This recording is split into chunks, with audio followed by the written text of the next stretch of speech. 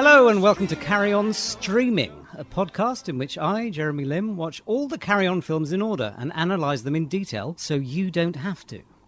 I don't have to either, but I think there's something fundamentally wrong with my brain. But luckily I don't have to do it alone. No, by Jiminy I don't. Each episode I'm joined by a very special one of about 3 people. And this week I'm joined by my good friend Mr. Paul Litchfield. Paul, hello. Hello, Jeremy. Hello. Hello, hello. Hello to you. And hello to you too. Goodbye. Goodbye and hello again.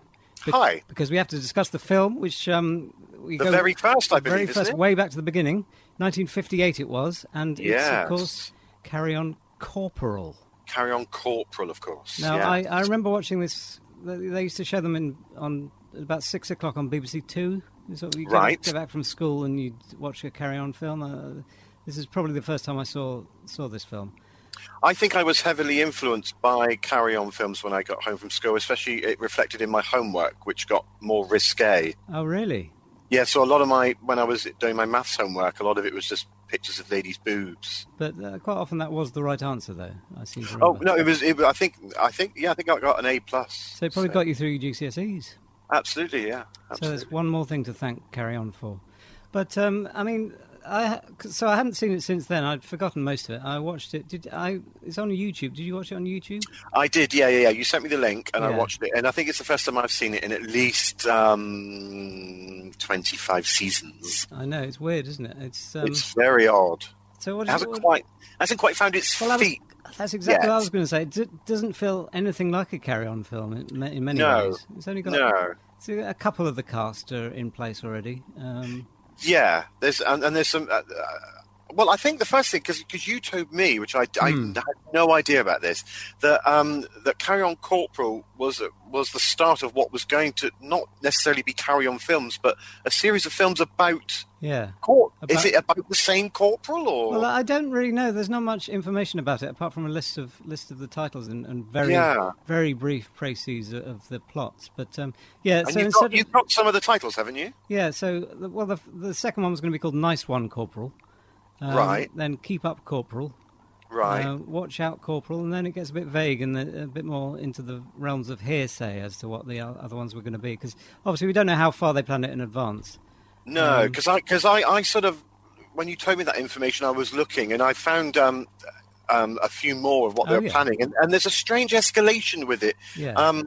Because I think that at one point there's one that's just called Shove Off Corporal. Oh, Shove Off Corporal, yeah. And then after that they have planned Get Stuff Corporal. Yes. And then Get a Life Corporal. That's right. You've had it now, Corporal. Yes, I've read this. And then it's a court martial for you, Corporal. Yeah. And then looks like it's the noose for you, Corporal. And then Corporal haunts again, which I presume he comes back from the dead. I know, but no Corporal haunts in the first place, just haunts again. No, very odd. It was very odd, and in a way, it's sad that they didn't go with that. Well, it is sad in a way, but only in a way. Not in a very good way. No, only in one way, and that is an awful way. Well, yeah. But presumably, because the Corporal famously was played by. Well, he's not very well known. What was his name? Gerald something, isn't it? Yeah. It's not Gerald Thomas, because he was one of the. No. It's not Gerald Thomas. Gerald Ponsonby. That was it. So I've not seen him in anything Gerald else. Ponsonby. So he plays the economist. No, Corporal. And he's very well, it has to be said. Yeah, I mean, despite the fact that he had 2 different types of lisp. Well, I know, and they manifest themselves depending on whether he is in a 2-shot or a close-up. So, which is odd, isn't it? Well, I'm wondering because obviously they famously had to stop filming every day at 1 because the catering. Well, it was in a pub, so I mean, there was no filming after lunch. To be honest, they couldn't get anything in the can. So, and this is one of the. I think it says here that the shooting dates. It took 2.5 years to make the film. I know that's the incredible thing. I didn't realise this, that they.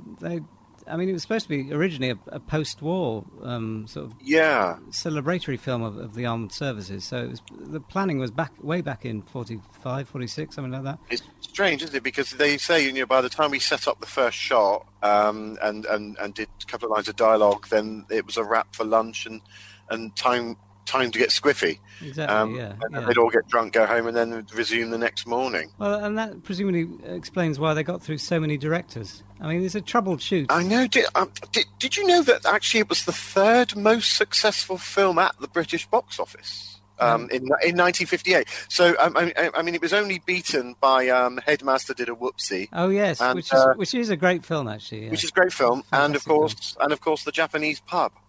The Japanese Pub. Yeah, that was number one at the time. Oh, really? No, I've never seen the Japanese Pub. Isn't that James Robinson Justice? Yeah, in a sort of slightly racially insensitive mode. Very racially insensitive mode. I mean, for most of the film, he has a wok on his head. Yeah, he's got a right wok on.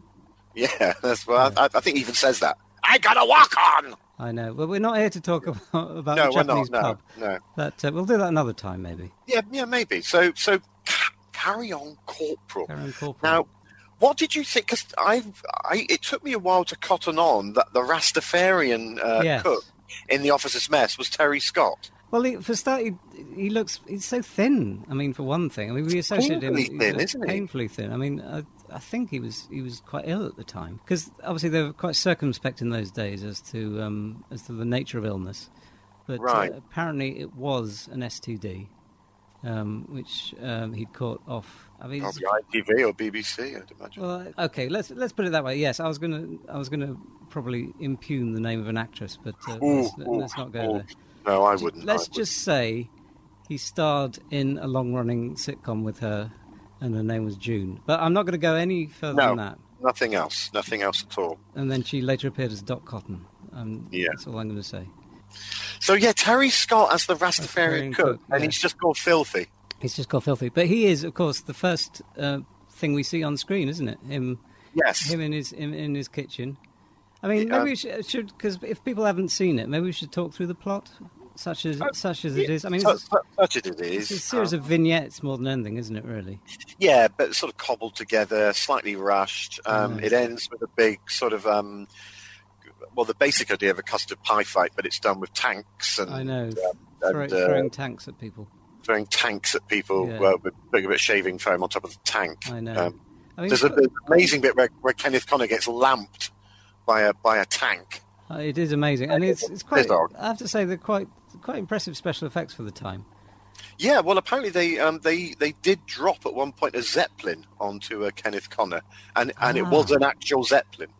Well, I was wondering this because I read somewhere that this is very, very primitive sort of CGI that they were using, based on the Enigma machine that they'd rescued from Bletchley Park. Really, they'd repurposed it. When they were planning the film, they thought, let's make a film using all this wizardry that the boffins have come up with. But you could tell that they sort of ran out of budget pretty quick, because there's a couple of times where they go, look at the size of that, and then you can clearly see that someone's just holding a piece of paper with a drawing. Exactly, yeah. Even though it's not the drawing of what it should be. Exactly. That was the weird thing. Drawing of Terry Scott is the bit I remember. Yeah. So they're all outside a huge sort of industrial arms depot, and they go, look at the size of that, and then there's a very crude drawn picture of Terry Scott that's held up. I mean, I presume it's Terry Scott. It's quite unclear at that point because it's hard to tell with the wig because it's a very long Rasta wig. And the drawing was. I mean, I don't awful. know. It was an awful drawing, but also the version I saw was quite panned and scanned because it was originally filmed in an amazing.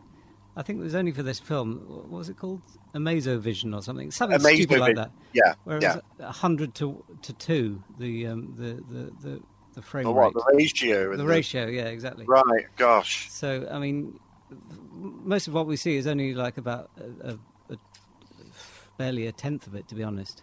Yeah, which left to the imagination, isn't it, I suppose? Exactly, which makes it more confusing than maybe they intended it to be. I mean, I don't know. I think so. I think that you can tell that this was a big experimental thing that they were doing, but I think they got too experimental. I mean, there's a 10-minute dream sequence, which is very dark and slightly sort of I don't know, nightmarish. And it's sort of slightly unclear as to who's having the dream as well, whether it's... Well, it starts off with Dora Bryan. Yeah, that's right. Well, she's the tea lady. She's tossing and turning in her bed. Yeah, because I think... this sort of disembodied...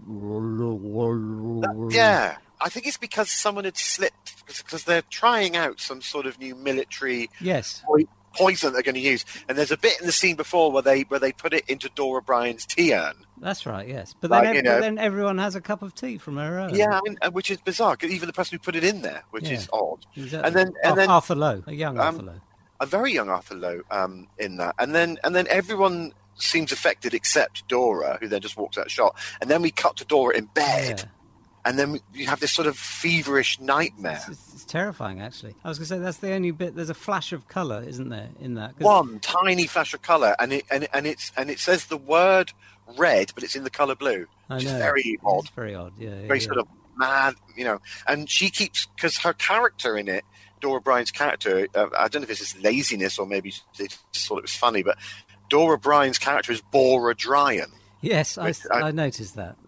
So throughout this sequence, she's just sort of going, Bora, Bora, Bora, Bora. It's quite disconcerting, isn't it? Especially as she's set up to be the sort of the young, lovely sex object as well. And so when she starts going,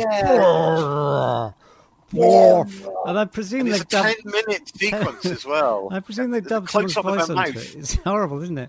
Yeah. And I have to say, she hasn't got good teeth for that. Not at all. No, too many, I think. Too many. I counted at least 47. Well, she seems to have 2 rows of teeth, and I don't quite understand. Yeah, I don't know how. Yeah, I don't know how that was. Maybe it's just part of her character arc. Maybe it is. I mean, she did eat sandwiches quickly. Well, there is this sort of eugenics subplot, isn't there, about they're trying to come up with the perfect soldier, and of course, it's Charles Hawtrey who turns out. Yes, who's all. But he's sort of out of character in a way because he's a very strong, silent type in this one. I think he doesn't say much at all, does he? He reminds me a bit of the Yul Brynner character in Westworld. That's sort of relentless. Yeah, he's like a killing machine because there's a bit where she drops. I can't remember what she drops into a tea and knickers or something. There's a lot of that, isn't there? There's lots of dropping things in her urn. And he just puts his hand in the tea urn and he doesn't even flinch, does he? Oh, it's horrible, isn't it? Apparently he did that for real, and that was you see that on the trivia on IMDb.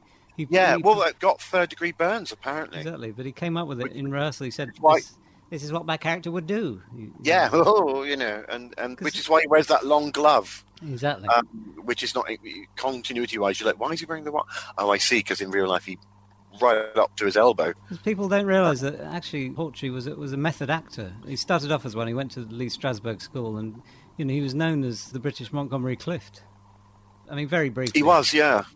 Mainly by his mum. He apparently spent 4 months thinking he was a peacock as part of an experimental theatre piece. Yes.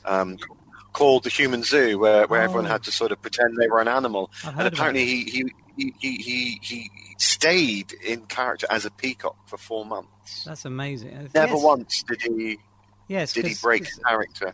Because I remember, it was a two-hander with him and Ted Ray, wasn't it? And Ted Ray said, "I why don't you just try acting?" And of course, Hawtrey at the time just went, Wah! Exactly. All he could do. Yeah. I mean, so credit to him, and I think. This is one of his best performances in this film, I have to say. Yeah, well, I think this is Hawtrey, certainly in the first 4 or 5 films, at his best before the drinking problem set in, and he sort of becomes the Hawtrey that we all know him to be. Yeah. All the trademark catchphrases is that's not a goose. Exactly. Coming out and yes, things like that. But again, Carry On Corporal is the first one, so everything was up for grabs. Everything's up for grabs. Nothing's bedded in. No. You had a lovely bit of trivia earlier, but I've got a rather interesting piece of trivia for you. It's a tiny little bit with a little boy, and he's outside the barracks, just leaning against the wall. Yeah. If you look at the credits, it just says "stupid crying boy." Stupid crying boy. Yeah. Do you know who that stupid crying boy is? Well, I thought it was Richard Wattis, but No, no. Richard would be too old. That is actually a very young. He's 8 years old. Peter Gabriel. Oh, is it? Yeah, Peter Gabriel actually plays the stupid crying boy. Well, that makes a lot of sense because the dream sequence that Bora Dryan has, they do that sort of stop motion thing, as in stuff crawling over her face like plasticine animals and just shrieking. And plasticine tanks and things. And at the time I was thinking, this is Sledgehammer. This is the video to Sledgehammer. Oh gosh, it could have almost been, yeah. And I mean, if you take away the sort of military oompa music, although even that, because it's sort of I want to be your Bofors gun.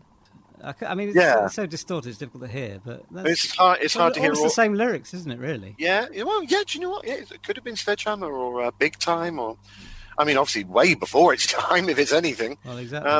Wow. I mean, God, I'm wondering if this is why they don't show it so often anymore, because of plagiarism charges. Well, I think it's because of the. It's the only Carry On to have a certificate 18, isn't it?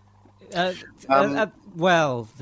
come on to that in future episodes. But, I suppose, yeah. But I think it is actually the famous Bora Dryan, drug scene, because there is a bit. I mean, is it drugs though? Well, it's something that's been slipped into the tea. Well, again, yeah. But I think it's all the hair ripping. That's quite violent, isn't it? Ripping hair out of her scalp, the throwing of excrement. Oh, is it excrement? I thought it was trifle. Well, the trouble is, because it's in black and white, it's difficult to see what's going on quite a lot of the time. It's quite murky as well. Yeah. And apparently they were trying to do an experimental sort of 3D effect, but in black and white. So wow. In the cinemas, you were supposed to wear like black and white glasses. Right. But apparently it didn't work. It just made everything into 1D. Well, I think because a lot of people couldn't afford the glasses, they would just bring in their sunglasses and they would just paint one lens with white paint. Yeah. And then, of course, they can only see half of anything then. Exactly, and it was the only film made like this, so unless you're going to see Carry On Corporal every day, then it's a waste of time, really. But still, as I say, third most successful film at the British box office, despite all those odd things. And of course, this is Norman Hudis, isn't it, who wrote this? No, yes. He's the first writer of the Carry On film. He is, Norman Hudis. But, I mean, apparently... Well, I don't know if you heard this, but Kingsley Amos. Have you heard this story? No, go on. Kingsley Amos was brought on board just to gag it up a bit. Right. Because it was all going down a very dark path. The experimental drugs and the chemical warfare elements. I know, yeah. I mean, Terry Scott is doing his best to sort of camp it up. Yeah, but he's all, hey man, have yourself a coffee. Oh, man. All that sort of Rastafarian-y stuff that he's trying to pull off. It's a bit uncomfortable viewing, isn't it, really? Yeah, it is a bit odd. But I have no idea. I didn't really know much about Norman Hudis. Right. Apparently, during the war, he joined the RAF, and he's the only person, apparently, to date, who actually lost his plane in a game of poker in the Middle East. Oh God! So he spent most of the war just running around pretending he was a plane, just going, Well, so is that him in the last scene then? That's him. Apparently. So he's doing sort of Hitchcock at the end, because you know when Terry Scott shouts, "What was it? Incoming!" That's right. Then you incoming, man! And you suddenly see this strange old bloke shuffling towards the camera with his arms outstretched. And that's Hudis, is it? He did a little Hitchcocky, I'm going to briefly be in it. Brilliant. Well, good for him. He didn't, of course, direct it, though, did he? No. It was credited to Gerald Thomas, as a lot of them were. Yeah, but apparently it wasn't, was it? No. I don't know who directed this, actually. You probably a bit more. Well, I did a little bit of digging, and there's a lot of rumour and a lot of hearsay. But apparently, Danny Kaye was on. Right. Well, he was seen on set a lot. Right. And he had a megaphone and he was shouting at people. But apparently he used to do that. So you didn't know if he was directing or just having one of his episodes. Days, yeah. But Norman got the gig. Norman Hudis. Yeah, after leaving the RAF. I mean, as you know, he cut his teeth with the very famous films. There's a monkey on my shuttlecock. He wrote that, did he? Yeah, Devil in a Sauna. Oh, I love Devil in a Sauna. And of course, Joan Collins, isn't it? Yeah, brilliant. As the sauna. As the sauna, she's amazing in that. She sort of keeps putting, she keeps ladling water on herself and steaming, and lashing herself with willow twigs and stuff. Yeah, and then of course there's the Rotten Ballerina, which of course is the one that really got him famous. Rotten Ballerina, I don't think I know that. Yeah, that is Richard Wattis, who designs a ballerina, and she's made all that of just offcuts of meat. Oh, that's right. It's horrible, isn't it? It's really, she spins on the box. And I've seen clips of it. Pork cutlets flying everywhere and veal. And it's Pat Coombs as the ballerina, isn't it? Pat Coombs is the ballerina, yeah. So that was the sort of stuff Hudis was doing, and then he got Pinewood then obviously took note of him. It's difficult to know whether he was trying to be... I mean, they brought Kingsley Amis on board, obviously, to gag it up, but was it supposed to be a comedy to start with? I'm not sure. I mean, Kenneth Connor even says it was... He never knew if he was there or if he wasn't. Quite often we don't know because he's off the side of the screens because we're seeing a pan and scan version, of course. Well, apparently he refused to ever shout action, so they never quite knew when to start. So they'd all be standing around for hours, and then of course lunch, and then they'd be in the pub again. So that's why it took so long.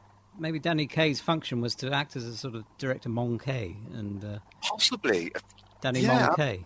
Danny Moncay. I mean, it's very close, isn't it? Well, that's probably why they got him in. Because that might be why they got him in. The trouble is, it's so long ago now. I mean... How many people... I think there's only one person who's still alive who was in the cast. Right. Well, two now we know about Peter Gabriel. Yes, that's true, yeah. Peter Gabriel is, you did math. But you might not know who the other survivor... No, I really don't. I thought they'd all carked it years ago. No. It's still going then. Martin Clunes. Right. I mean, it's a moot point because his mother goes in for an ultrasound. And you can see him. It's cheating a little bit, isn't it? That's wonderful. So that's little Clunes. Little Clunesy. That's amazing. Is that why the ultrasound is just one big ear? Yes, and they even make a joke about it, don't they? Say, he's all ears or something like that. He's all ears. The ugly prick. Something like that. Give us a Clunes. They don't say that. So it's a real stupid. So Kenneth Connor, I think, is my favourite in this. He plays Roger Lightly, which is obviously a nice little pun. And he's Roger Lightly. He arrives as a private, doesn't he? I mean, he turns up in Terry Scott's kitchen. And sort of goes, I'm on the right place. And Terry's... Cool, Bobby, what's that you're cooking? And Terry's like, yeah, patties. Yeah, rice and peas and all that. Yeah. Rice and peas and all that. And this is all sort of like in the barracks, and then you meet some of the team. Yeah. Obviously, there's no Sid James. He's not in this one. No Sid James yet. You got Bob Monkhouse though. Yeah, you got Bob Monkhouse. Kenneth Williams, but only very, very briefly. Yeah, he just goes hello, and he just runs through shot. Yeah, but he's credited as Jesus. I'm not quite sure. Yeah, I don't know what that. I don't know again, what that means. Could be a but joke. You're right. Yeah, Bob Monkhouse looking very dapper as a young man. Really dapper, yeah. Well, of course, this is the film where he wears, when they're all getting ready for their military parade, he's got two hats on. That's right. Yes, he's got two hats on. He's got two of everything, is he? He's got two ties, two suits on, four shoes. What's this character's name? Is Dickie? He is Dickie then. He's Dickie. He's Dickie Gently. Dickie Gently. You got Roger Lightly and Dickie Gently. That's it. Of course. That's why. That's why they go lightly with that, gently with that. That's right. Yeah, when they're handling the uranium. Yeah. It's sort of a MacGuffin, isn't it? Really, as in. Yeah, because they don't really go anywhere anywhere with that. Yeah, because there's a bit where the sergeant major's wife, which is Hattie Jakes, and she's very very amorous, and she likes all the young men. Yeah. And every time they say, well, I'll Roger Lightly and I'll Dickie Gently, and she's like, not enough for me. Exactly. Yes. She wants obviously probably a lamppost or something. There's a really odd reaction shot to when she does all these saucy asides. It always cuts to a pigeon.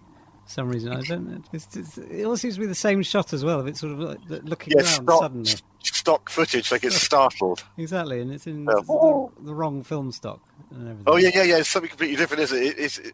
It's weird, isn't it? It is very weird. And they even do it backwards, and it sort of pauses halfway through. Yeah. I don't know. I think it must have meant something. I think it may have been some military in joke or something. Maybe. Yeah, or some sort of emblem or reference to Walter Pigeon or something. Or something they're referring to that obviously, I think people in 1958 were probably roaring with laughter when they saw this sort of stuff. I think you say roaring drunk. Well, they probably were as well. But I think, all these sort of, I don't understand what the pigeon reference is, but then we watch American television now, and someone will go, "Who do you think you are, rap taptard?" They go mental, and I jump out the window. Speaking of American television, of course, Hattie Jakes' husband, in his only carry-on appearance, is Groucho Marx, madly, but again out of character. I mean, he doesn't do any completely out of character. He stands up very straight. Yeah, doesn't smoke, doesn't wear glasses, doesn't have a moustache. Yeah, it doesn't say anything. He's supposed to be the sort of henpecked husband of Hattie Jokes, I suppose. But why get him in and then just... I don't know. Well, yeah, because they keep sort of referencing that, have you had it? She's like, no, and not with him, and she keeps referring to... And he rolls his eyes and gets back to his paper. Yeah. Did you notice what the paper was, by the way? No. No, neither did I. Oh, that's a shame. Yeah. It's probably something. Well, it was filmed famously in the Gower Peninsula, wasn't it? Yes. Because they thought that looked more like... where's it set again? Warton Bassett or something. It's one of these army bases. Home county sort of army base, yeah. But because of that, they had to build all the army barracks and stuff, and they didn't have the money, so most of the time it's just on this windswept beach, isn't it? Which is very odd. Yeah, because you sometimes see lifeguards wandering into shops. Yeah. And I think someone drowned as well while they were filming. Yes, no. Just behind when they're all having a laugh about something. Yeah. I think they found a landmine and they've disarmed it, and then that's it, and then Paul Road Kenneth kind of sits down on the landmine, and they're all like, oh no, and it just goes like that. Yeah, they're all exactly. laughing. But if you look at the back of the shot, there's poor man fighting for his life. Well, I was going to say, because when you next cut back to the scene, there's no sign of that man at all. No, there's no evidence at all that anything happened. No, it's quite chilling, really, isn't it? Yeah, it's almost like we're sort of seeing a cover-up. Well, I don't know, because the cameraman then zooms in, ignores the action, which is Dora O'Brien having another go at Kenneth Connor. Yeah, I think they're making a sandcastle or something. Something like that. And their hands meet on the turret or something. That's right. Yeah, and he puts his hand through a portcullis, and she's like, cheeky. Yeah. And that sort of thing. But the cameraman ignores that and zooms in on this. Yeah, just zooms in. It's almost as if the cameraman's like, God, I wish I was had a proper bloody job. And I think, in fact, you can hear him say that, can't you? Well, if you turn it up. Yeah, you've turned up the volume. You can hear him going, "Where's that body gone?" Yeah. And I think it'd be nice to find out what the cameraman was called, because he probably went on into documentary or news. Well, there's a list of cameramen on the website. Oh, is there? Yes.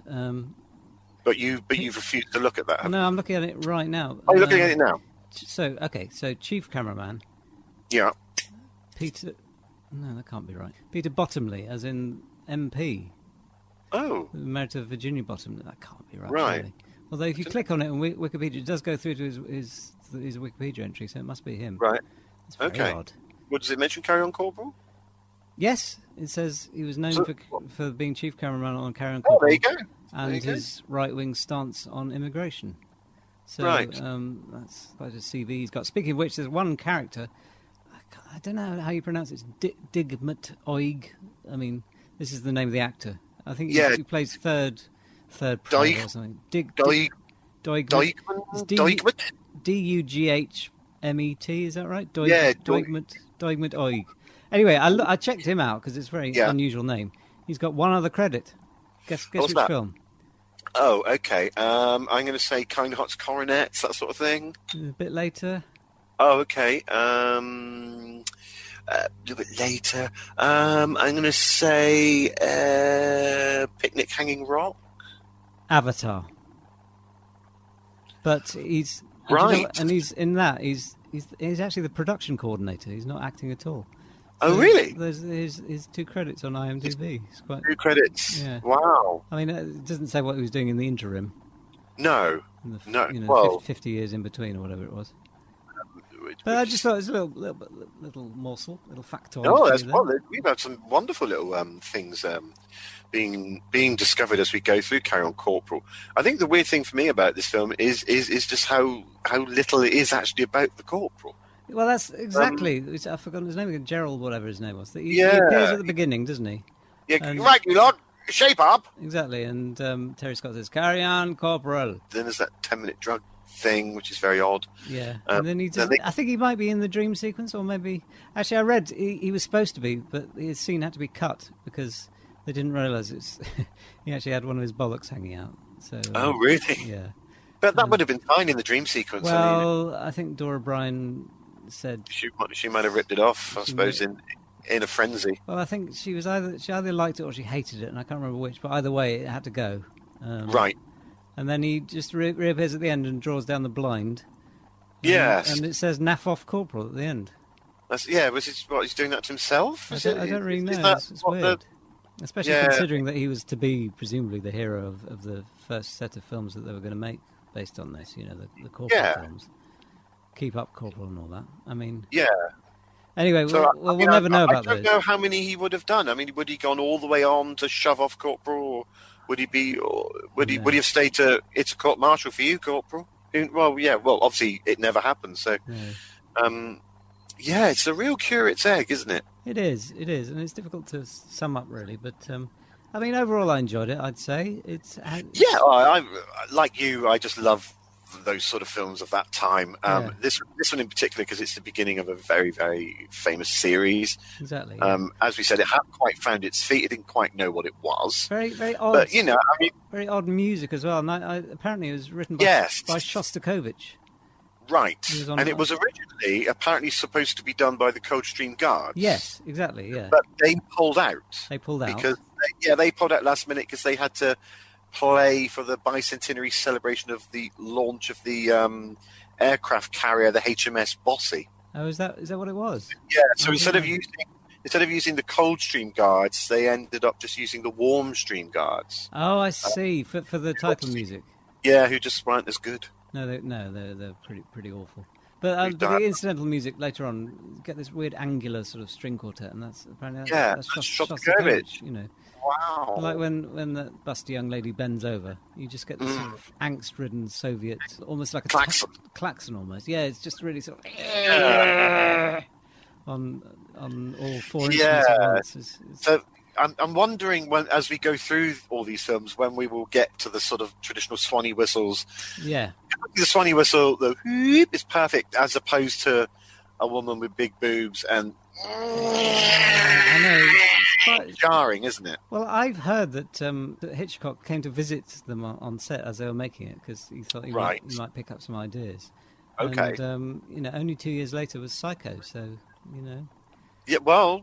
Weirdly, they had the string quartet on. In fact, you can see them in some scenes. They're sort of playing the music live all the way through the film, which gives it a weird, unsettling, almost like a Dogma film or Lars von Trier or something. Yeah, there's just odd. There's sort of periods of silence, and then suddenly there'll just be a clang. Exactly. Yeah. Sort of as if someone's like slapped the harpsichord. Yes. I think you're right. I think there is a harpsichord in it, a sort of slightly treated one. Because whenever Terry Scott falls over, which is, I mean, I gave up counting. He constantly trips over his rasta curls. Exactly, which isn't funny the first time. No. But it is funny the third time. But then it's not funny again. And then it's never funny. But I mean, he literally trips over. I gave up counting it 64 times. And that was 3 minutes in. So, I mean, God knows how many more times in the film. I mean, it must run to the hundreds. It must do, yeah. But anyway, whenever you do, you get this treated harpsichord. Yeah, and it's so loud in the mix as well, it sort of drowns out the dialogue for at least 10 seconds after that. So Yes, you get a lot of just some of the Carry On team just sort of mouthing their words, and you have to sort of... I think there is the scene where you could lip read Kenneth Connor, and he's going, and I think he's saying essentially, make them fucking stop. Yes. But you can't hear that. He's just him mouthing it, make them fucking stop. Well, I looked into, because there is a DVD of it. It's deleted. I did order it. And then you deleted it? Well, no, what it was is I put on subtitles, but they're all in Basque. So I couldn't understand them anyway. And weirdly, the subtitles are in Basque, but they dubbed the film into Basque. So I'm not quite sure why that is. I don't really know. Yeah, there's something going on with my telly at the moment where because my partner's not English, so she prefers subtitles on when she's watching the news. But obviously the news is live, so it often has to catch up. And it's not only has it gone out of sync, but now it's all in Farsi. And we can't get it off Farsi. No, even when we turn the television off, there's still Farsi on it. Oh, really? Yeah, it's just on there. So the Farsi lingers after the screen's gone.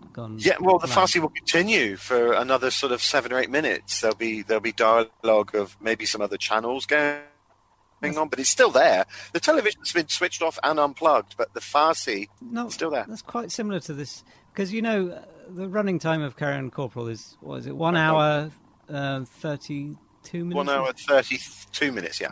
32 minutes, but the running time on the back of the DVD says 10 hours. And Right. And the reason for that is, as the film finishes, the subtitles carry on. And it's just this whole long... I think it's something about Basque separatists or something. I couldn't work it out. But it's like virtually a whole essay. So is this a Whodist thing? Is this a Norman thing? Maybe he had a bad time during the war. I mean, he just, as I say, he spent most of it running around pretending to be a plane. So. Exactly, yeah. Obviously, he died without giving away any of his secrets, really. No, I mean, despite writing 48 books, he never... No, he never... said a thing. He never said a thing about anything. No. You know, you open the book and it says... It's blank. Or, sometimes, I'm not going to tell you. Chapter 2, what are you looking at? Yeah, chapter 3... Oh, still here, are you? Yeah. Yeah, all right. Chapter 5, take a photo, it'll last longer, that sort of thing. Yeah, and chapter 6, you shove off. Yeah. And then you're like, all right. Yeah, exactly. But of course, I think I've got at least 12 of his books. Well, they're masterpieces. Yeah, well, they're wonderful, aren't they? But they're odd. And you can see that oddness in this film, Carry On Corporal. Yes. But, so Curate's Egg, absolutely, I agree. Yeah, but a lovely way to start something that is obviously going to be beloved for generations. What was your favourite gag in the film? I think my favourite bit in the film, is where Kenneth Connor, Roger Lightly, he says, "What's that?" And he says, "It's a Spitfire." And he goes up to it, and the Spitfire spits fire on him. Actual fire on him. And then you cut to him with his face all crinkly, and he's like, "Oh, wasn't expecting that." Exactly, and then Terry Scott thinks it's his long-lost brother, and another racist subplot. Well, he actually puts a wig on that as well. There's a bit of a plains line with a Rasta wig on it. Yeah.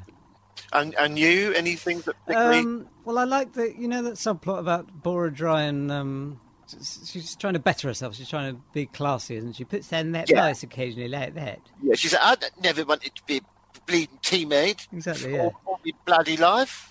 And I've got aspirations." She goes to, I can't remember who it is, but tells her, if you want to be posh, you've got to stick your little finger out when you drink a cup of tea. Oh, yeah.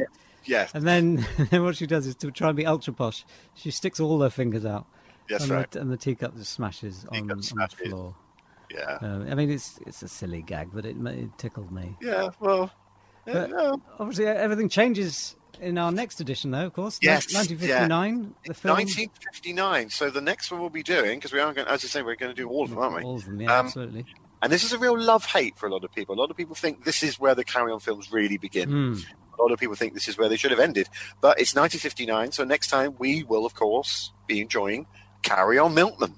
Carry On Milkman, absolutely. And I'm looking forward to it. I'm looking forward to a lot of firsts in this film coming up. But we'll talk about that next time. Talk about it next time. Next time.